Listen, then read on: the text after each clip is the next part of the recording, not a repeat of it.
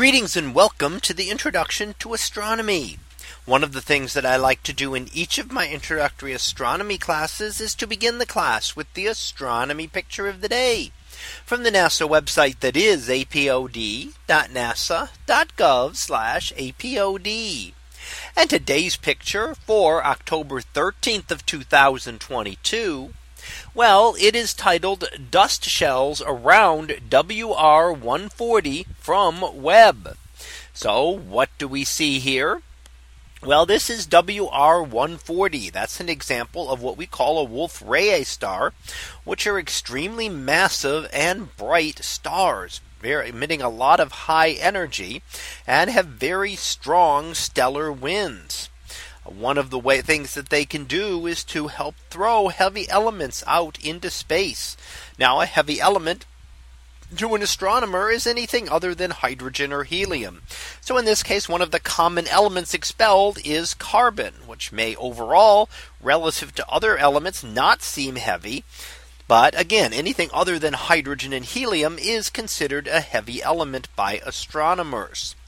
Now here we're looking at a number of shells that are emitted around this Wolf-Rayet star, and these are shells of dust. Now, as the two stars here orbit, there's actually a binary star here, as they orbit around each other, then it appears that perhaps shells are expelled each time.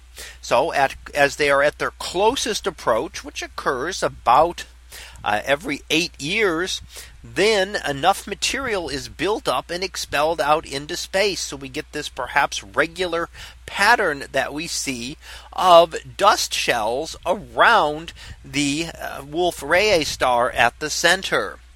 Now, this is imaged by the James Webb Space Telescope, launched the end of last year and starting to release its first information over the summer.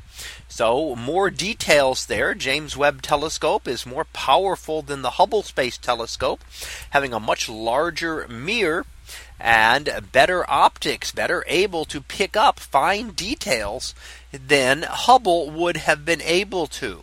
So an improvement on the technology of the Hubble Space Telescope, launched in 1990. Now the James Webb Telescope, launched in 2021, is starting to give us some great new information about all sorts of objects in the universe, including things like the Wolf-Rayet star that we see here and these dust shells that it was able to pick up great details for, and giving us hopefully a better understanding of these extremely massive and active stars. So that was our picture of the day for October 13th of 2022. It was titled Dust Shells Around WR140 from Webb. We'll be back again tomorrow for the next picture, previewed to be Falcon and Hunter. So we'll see what that is about tomorrow.